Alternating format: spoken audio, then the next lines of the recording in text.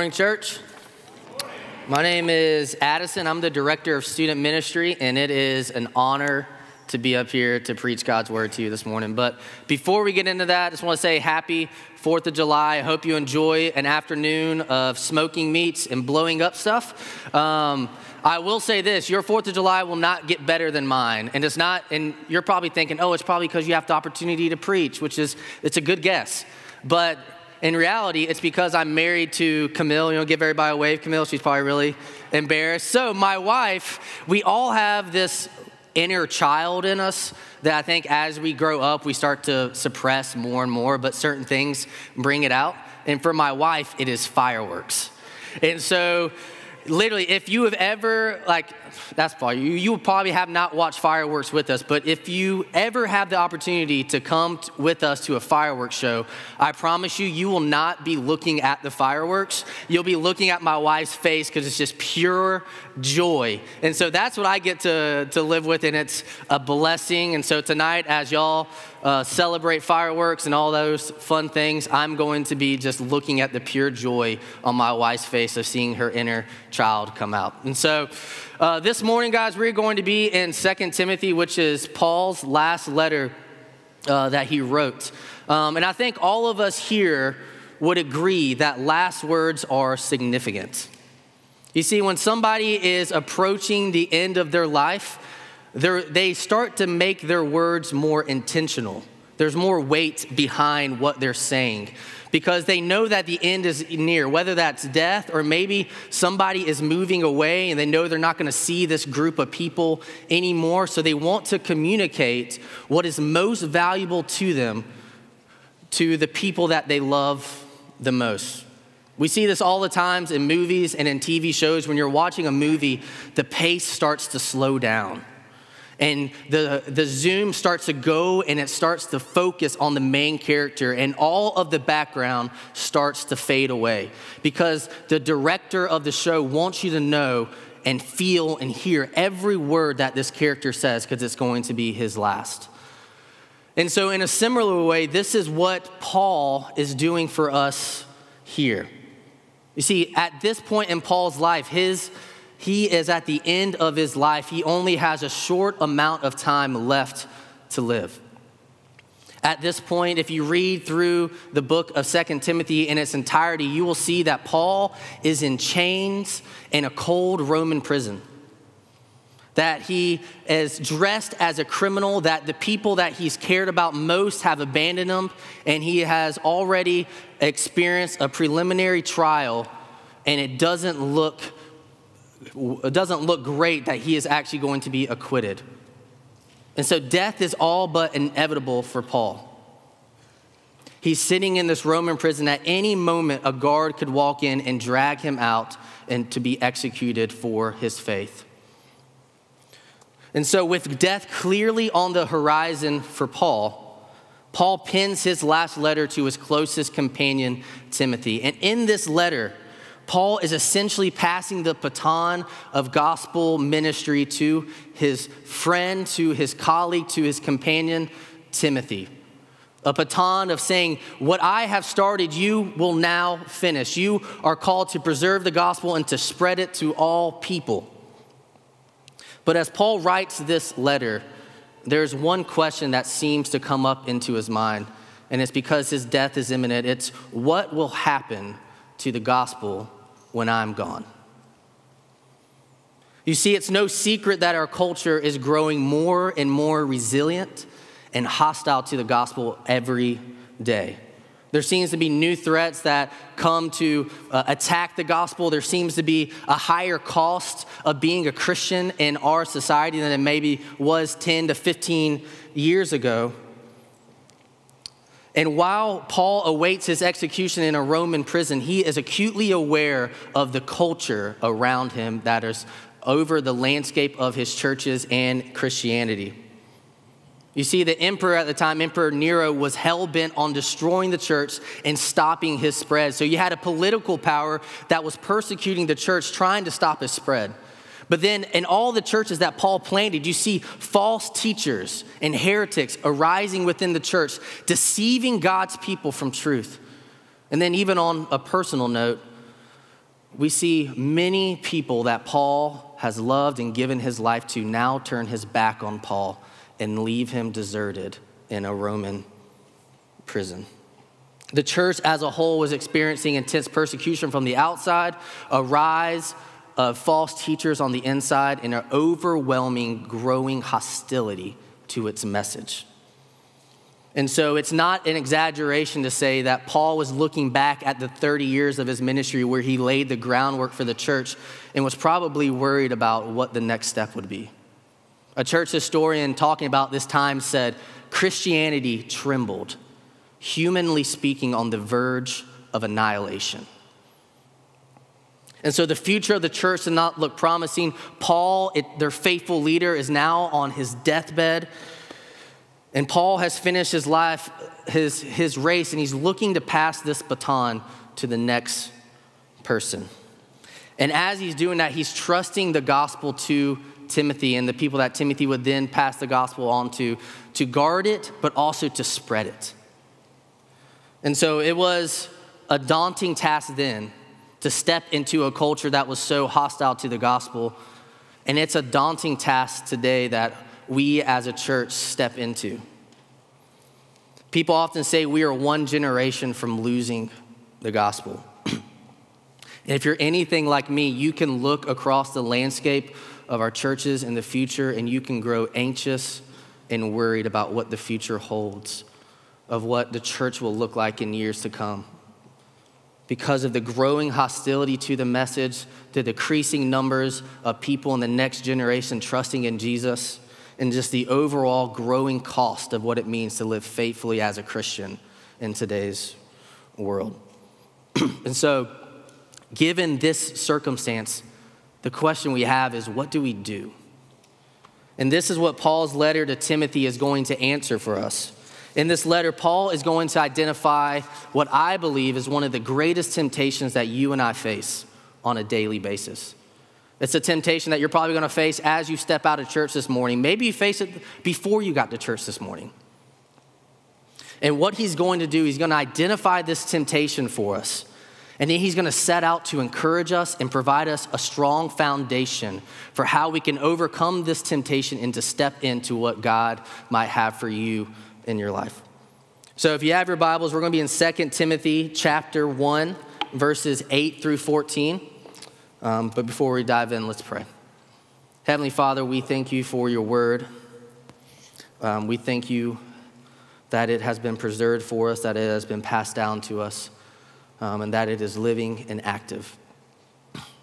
God, I pray for each person here this morning that you would give them ears to hear and a heart to receive your word this morning, that you would shape us, that you would encourage us, and that you would challenge us to live more faithfully to what you have called us to do because of your word here.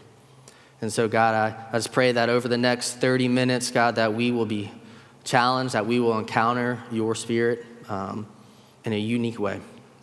We pray for all these things in Christ's name. So verse 8 says this: "Therefore, do not be ashamed of the testimony about our Lord, nor of me, his prisoner, but share in suffering for the gospel by the power of God." You see, one of the greatest temptations that you and I face on a daily basis is to shrink back from what God has called us to do because of fear. Paul recognizes this temptation in Timothy, who is known for being timid. And he calls Timothy not to be ashamed of the gospel. And he points out two specific things. He points out, do not be ashamed of the testimony about our Lord, or of me, his prisoner. Like I said, one of the greatest temptations that you and I face daily is to be ashamed of the gospel message that has saved us and of the people that we belong to. It's one of the greatest and most effective tactics that the adversary uses against us to prevent us from stepping in to what God might have us, is this crippling fear. As Christians, we live in a culture where our message is foolish, where our beliefs are labeled as bigoted, where there's a growing consensus right now that to share your faith or to maybe persuade someone to believe something else is now offensive and intolerant. And my fear is that, church, as we listen to these voices in the culture, we are going to be overcome by fear and to step back and shrink back from what God has called us to do. And as we listen to these voices, we start to drown out the voice of the Spirit in our heart and our mind that tells us that the gospel is good news. And as a result, we shrink back from the task because of fear. We are more captivated by the message of the culture than we are by the message of the word. Or maybe for you today, maybe you and Jesus are cool. Maybe you and the Bible don't have any problems. Maybe it's not the message. But for some reason, you just find yourself trying to stiff arm God's people. Like you just want to distance yourself. You want to, in every conversation, you want to try to communicate to somebody that, oh, I'm not like those Christians. I'm not like this. You're trying to already put distance between you and God's people. And Paul knows that this is what Timothy is experiencing. Timothy is seeing the man who has fathered him in the faith suffer in a Roman prison for championing this message. How do you think that makes Timothy feel? Paul, from a humanly perspective, Paul looks like an absolute failure. He is chained. He cannot go out and do what God has called him to do. This gospel has only brought him suffering and difficulty and chains in life. And as Timothy, when you see your mentor in the faith be imprisoned and to suffer as he did, you might start to try to separate yourself from that man. And we've all felt this at some point for a variety of reasons. We have all tried to distance ourselves from the message of the gospel or God's people. I have thousands of stories about this in my own life, but one particular story was last month. So Camille and I, we went on a very big vacation. It was a really fun time, and it was to celebrate my graduation from seminary. So we've been married for 3.5 years, and we have never known a day with me not being in school full-time and working full-time. And so it was like, we need to celebrate this big accomplishment and to go out, because in reality, it was much of an accomplishment for Camille as it is for me, because she suffered so much. Not suffered, she gave up so much in order for me to complete this degree. And so we go on this big vacation, and we're there, and we start interacting with people that are at the same place we are, and they come up to us. You get the normal questions. I don't know, where are you from? How old are you? Things like that. And we had the same question come up multiple times, like, oh, what's the occasion for you going on this trip? Simple enough question, we should have expected that. But for whatever reason, in those moments, Camille and I were just, in some ways, overwhelmed with a bit of fear or shame that we didn't want to answer that, oh, I just graduated from seminary and I work for a church. We're in line with these people, and it's like, that's going to get awkward if they don't like that, and we're going to just sit here and wait for food for 10 minutes and just have an awkward silence. But in reality, we hesitated to speak to the very thing that has changed our lives, and the very thing that could change their lives as well, because we believe this idea that we should have been ashamed of this message and what God has done in our life and what he has called us to do. And there are 1,000 other circumstances in our life where we have probably shrunk back instead of stepped into those opportunities. And if we're being honest, a lot of our fear comes back to a worship of self and comfort. We don't want to feel uncomfortable. We don't want to be rejected. We don't want to lose the client or the friend. We don't want to cause family tension or drama. And Paul recognizes that this is the primary reason why we lived unashamed, or why we live ashamed of the gospel. But instead of shrinking back from fear, Paul actually encourages Timothy to step into the suffering that comes with the gospel. He's saying, Timothy, don't avoid the suffering. Don't step around the difficulties that come from faithfully embracing the gospel message in your life. He says to step into the suffering that comes from being a faithful follower of Jesus. And if we're honest with ourselves, this is not the advice that we were hoping to hear. If I was in Timothy's shoes, I would have hoped to hear, Timothy, it's okay. What's happening to me is just unique.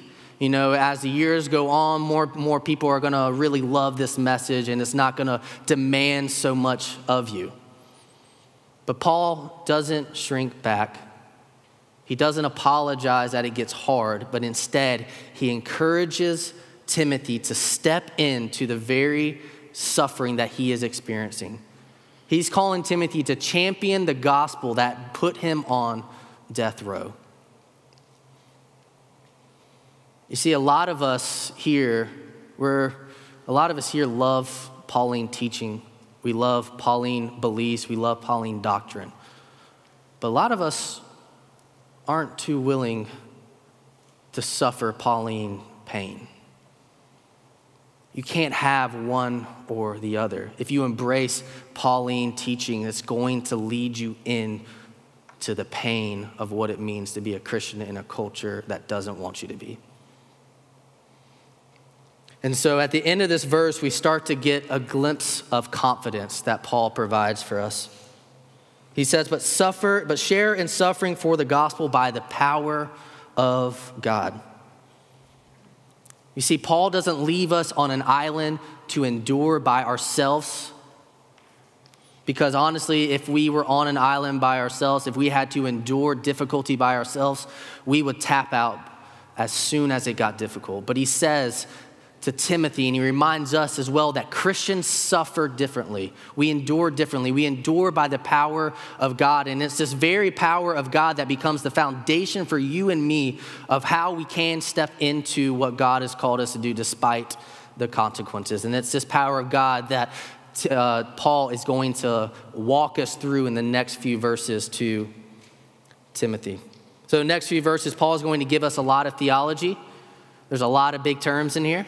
And we're not going to dive super deep into them because this message for Paul is, and Paul's theology in this section is extremely practical. And so we want to take these truths, but also look at how do these truths enable us and empower us to live faithfully to Christ. And so verse 9, he says, well, I'll back up in the second half of verse 8. But share in suffering for the gospel by the power of God, who saved us and called us to a holy calling, not because of our works, but because of his own purpose and grace, which he gave us in Christ Jesus before the ages began. And you see in these verses what Paul is doing, he is systematically pulling Timothy's eyes off of himself and his circumstances on to God and his work. One of the first things Paul wants to remind Timothy of is his own salvation. He wants Timothy to call to mind the God who has saved him and the God who has called him. Because you see, our temptation when we're facing a daunting task like Timothy is to be self-focused. We focus a lot on ourselves. And then what happens is we go down this path of disqualification to where, I'm not equipped anymore. I don't have a seminary degree, so I'm going to really answer some of these objections to the gospel. I'm more of a behind-the-scenes kind of person, so I don't really need to step into some of these difficult conversations. And what happens is you get so focused on yourself and your inability that you forget to remember the God who has saved you and the God that has called you. And so what Paul doesn't want Timothy to focus on himself. He wants to move his eyes from himself onto God. Because you see, Paul never gets over his testimony. And we shouldn't either. Church, we should never get over the fact that God has graciously saved us. We should never get over that. That while we were still dead in sin, that Christ rescued us and saved us. And it's only when we remember that truth that we can actually have a firm foundation to stand on, to step into what God has called us to. We need to be reminded of this power this gospel powered daily to be ambassadors of reconciliation as God has called us to be. But Paul doesn't want you just to remember your testimony. He wants to get particular about the gospel. That's what he does in this passage. Its source is not in our works or our ability. Its source is in the infinitely holy God who before the ages began called us because of his own purpose and grace and saved us through the work of his son, Jesus Christ. Do you believe that? Ponder that thought for a second, that before God even created the heavens and the earth, before he created you and me, before we ever committed an act of disobedience or obedience, that God chose you.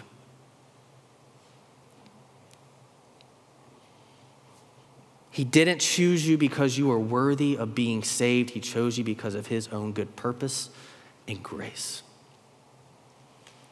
And if you wanted to trace this river of salvation back to its source, you'd have to point it back to where God existed entirely by himself in a past eternity.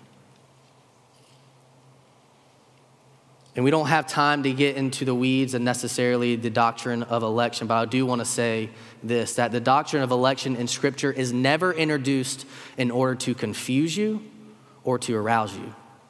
It's always introduced with a practical purpose. You see, it does many things, but two things here it does. The doctrine of election should produce in you a deep humility and gratitude for God, because you realize how unworthy you are of his salvation and how gracious he is to give it. On the other hand, it should provide believers with peace and assurance when we are fearful. Guys, nothing can quiet your fears like the knowledge of knowing that our safety and security depends ultimately not on ourselves, but on God's own purpose and grace. And so God's election here provides us with peace in the midst of uncertainty and difficulty. But guys, this doctrine also provides you and me with assurance that the gospel works, and that those who have yet to believe will believe. You see, God's election is proof that the gospel works, that people come to faith. Look, guys, you are here this morning because God came to get you by sending somebody to you. God saves his elect by sending people who are unashamed of the gospel to them, to proclaim the gospel to them so that faith would be awakened in their heart, so that God might draw them to himself. So why does this give us confidence in sharing the gospel? It gives us confidence because we recognize that they are out there. We believe that God is calling people to himself from every tribe, tongue, and nation. And so when we go out to share the good news of the gospel, we are not placing our confidence in our ability to articulate the gospel well or our ability to counteract objections to the gospel. We are placing our confidence solely in the fact that God has the power to save his elect. Jesus did not die for those who might believe. Jesus died for those who will believe. And it is this security and this foundation that should give us the greatest confidence as we step into evangelism. That the power of the gospel is placed solely on the shoulders of an all-powerful and holy God. And when it's not on your shoulders, that frees you up, church, to confidently step into those conversations knowing that God has the power to save. But not only did God save us before the ages began, he also defeated our greatest enemy. Look at verse 10. I'll back it up a little bit too. Verse 9, I'll read that again. Who saved us and called us to a holy calling, not because of our works, but because of his own purpose and grace, which he gave us in Christ Jesus before the ages began, and which now has been manifested through the appearing of our Savior Christ Jesus, who abolished death and brought life and immortality to light through the gospel. You see, with the life, death, and resurrection of Jesus, God has decisively defeated all of our enemies that matter. We are freed from sin, death, and Satan because of what Jesus has accomplished. And if we are ever going to step in and operate in a culture that doesn't want us to be faithful with the gospel, we need to remember that our greatest enemy has been defeated. Paul tells us that Christ has abolished death and brought life and immortality to light through the gospel. And guys, and to really appreciate this statement, we need to take a step back and remember who it is making this statement. Who is it that writes so confidently about life and death? But Paul, who is facing imminent death in prison. It is the one who is facing imminent death himself. This is Paul's hope, and it is ours as well. Guys, there is nothing more freeing than knowing that for the Christian, death is gain. If Christ has abolished death, then what can somebody do to you? Make fun of you? Ridicule you? Embarrass you? Is this what we are unwilling to take in order for someone to hear the good news of the gospel? Because Christ has conquered the grave, you and I have hope that suffering, ridicule, embarrassment, poverty, and death do not have the last word. Just think for a second. 10,000 years from now, when we are enjoying God for all eternity, you are not going to care about what it cost you in order to get the gospel to someone else. It won't. Because you will be enjoying forever the presence of your Heavenly Father who chose you before the ages began and who has graciously saved you and called you. So after laying out this source of his confidence, Paul now transitions to the duty and task set before him in Timothy. Look at verse 11. He says, "For which I was appointed a preacher and apostle and teacher." So if life and immortality is found in Jesus' death and resurrection, and this is offered, and so if this is true that we can find life and life eternal in Jesus Christ, then it's pretty imperative that you and I would go out and tell people about this. And this is exactly what Paul does. He says that he was appointed for this task. And he was appointed to 3 offices: an apostle, a preacher, and a teacher. So apostle are those who received God's message and passed it down. A preacher is someone who proclaims the gospel. And a teacher, and these are short descriptions, is someone who takes the gospel and instructs people about how it works in their life, the implications of the gospel working out in their lives. And so there are no apostles today. There's no apostles of Christ today. There's no new revelation. We have received revelation. It's been preserved and given to the church. So there are 2 tasks left, which is to preach the gospel and teach people the gospel. And now you might say, I'm not called to be a preacher in the official sense of like what's happening here. But guys, we are all called by the Great Commission to go and make disciples of all people and to teach them to obey all that Christ has commanded. So this is our task, and it's this very task that was the result of Paul's suffering. Look at verse 12. He says, "For which is why I suffer as I do."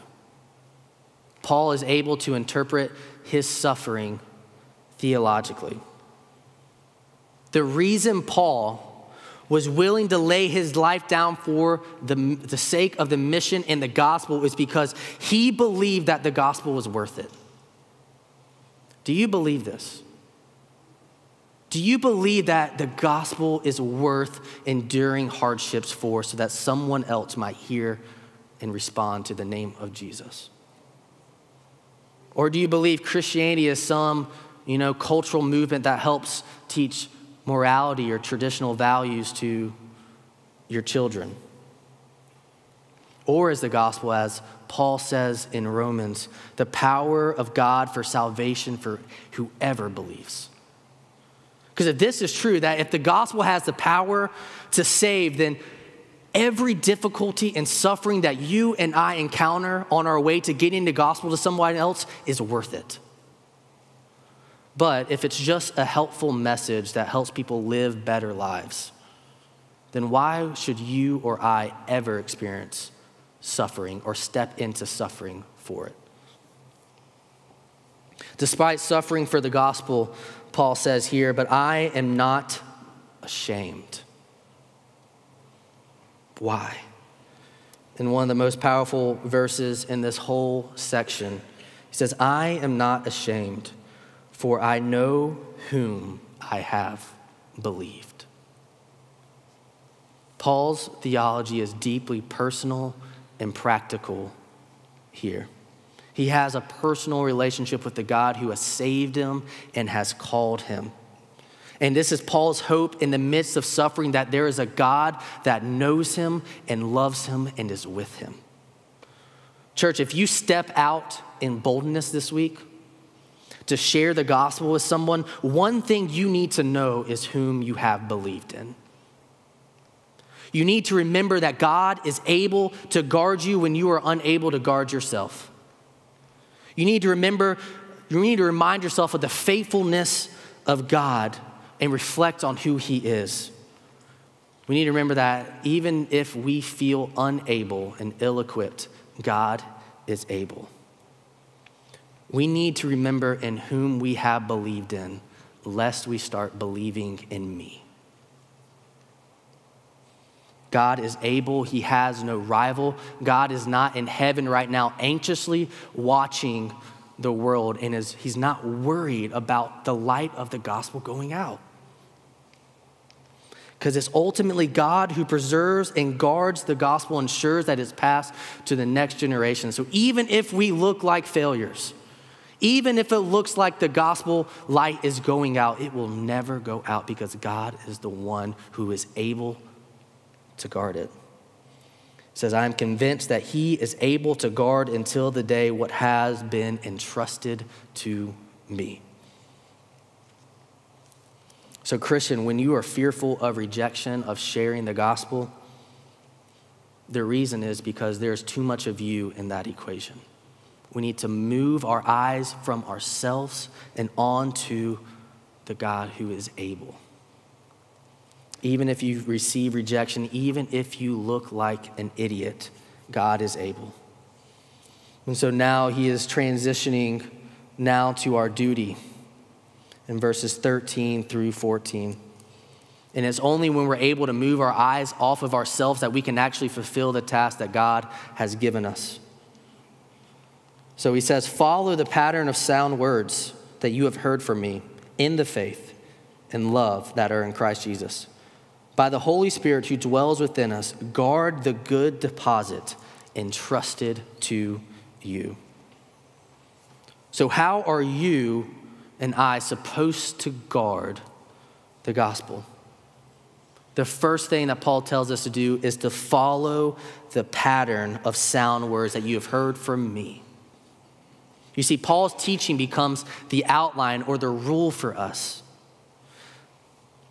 We must not depart from his teaching.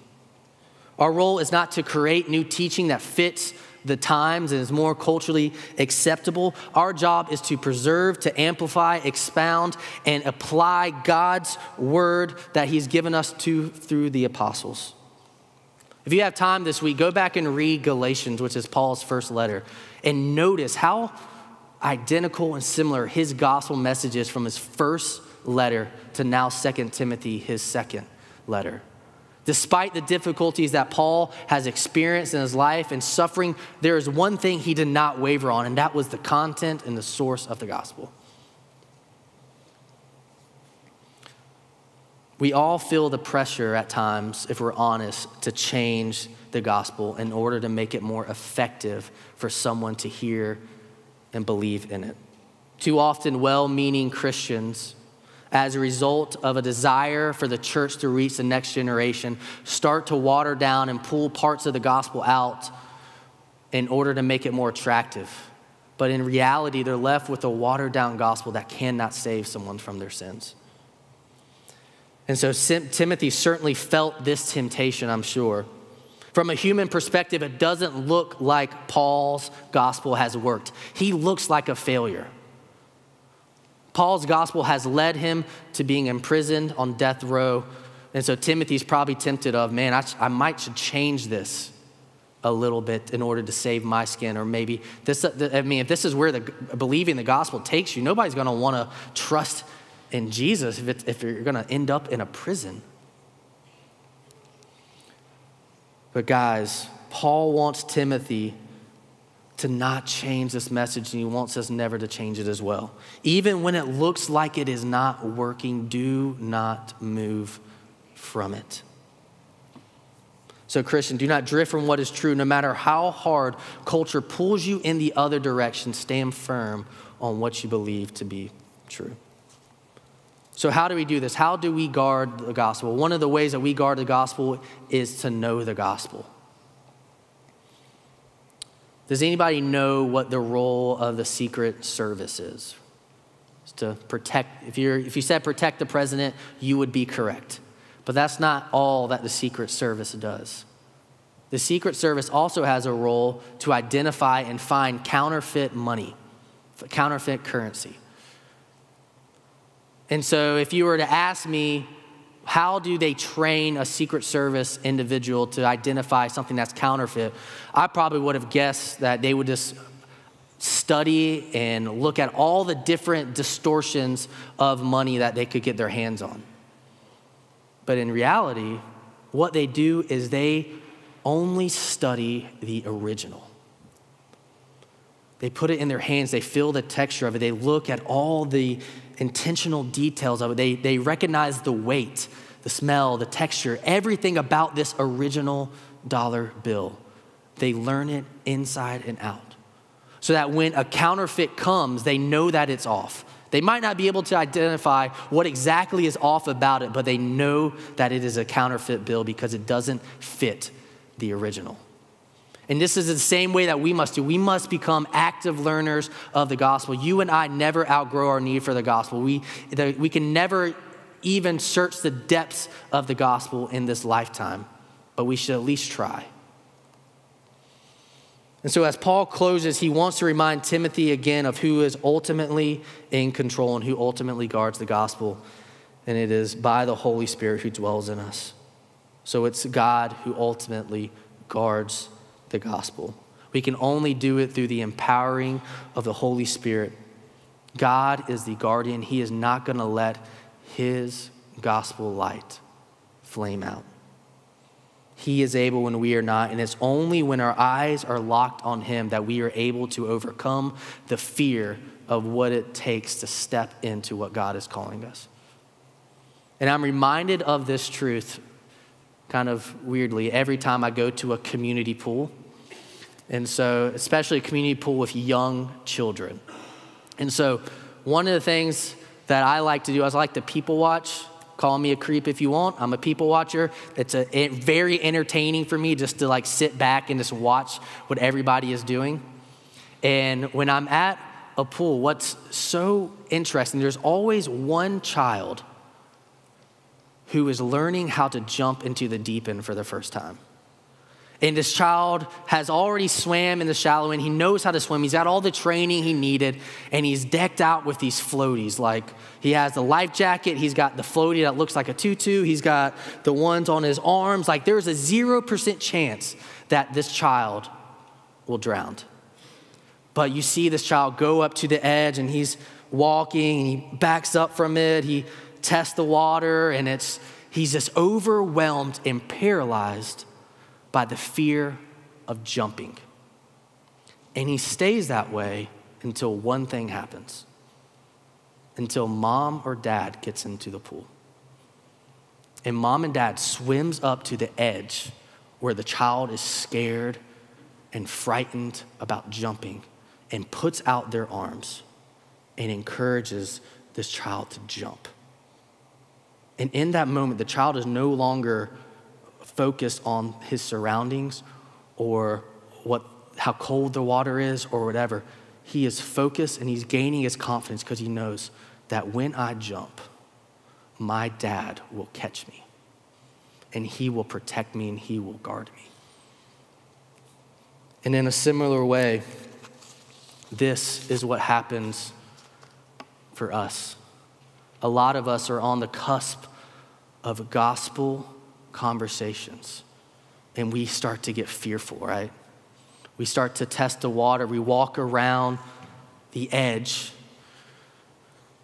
And it's something that my evangelism professor called the 5 seconds of insanity. It's that 5 seconds where your heart starts to beat uncontrollably, where you start to black out a little bit and your knees get weak and you're like, oh, this is about to happen. You're like, I'm about to introduce the name of Jesus in this conversation. And you just start to black out and become fearful and you want to step away from that edge. But church, in those moments, when we start to become overwhelmed by fear and anxiety, we need to see the face and hear the voice of the one in whom we have believed in. And we need to remember that he is able to keep us, that his gospel has the power to save. And as you move your eyes off of yourself in those moments, you are freed up to step into what God has called you to do. So let's pray. Heavenly Father, God, we thank you for your word. We thank you that despite our weaknesses, God, you are able. That despite our inability and despite our fear in the moments that we can feel ashamed of the gospel message or its people, God, that you have proven time and time again that you are faithful, that you can be trusted, that you, like a good father, will catch us and guard us as we step into what you have called us to do. And so, God, I pray that even this week, as our church scatters throughout their community, as they go to 4th of July parties, as they experience vacation, that you will remind them of yourself, that you are a God that has saved them and has called them. And out of that confidence of knowing you, that they will step in without fear to the conversations that you have called them to partake and be a gospel witness in. So strengthen us by your grace and your word. We pray all these things in Christ Jesus. Amen.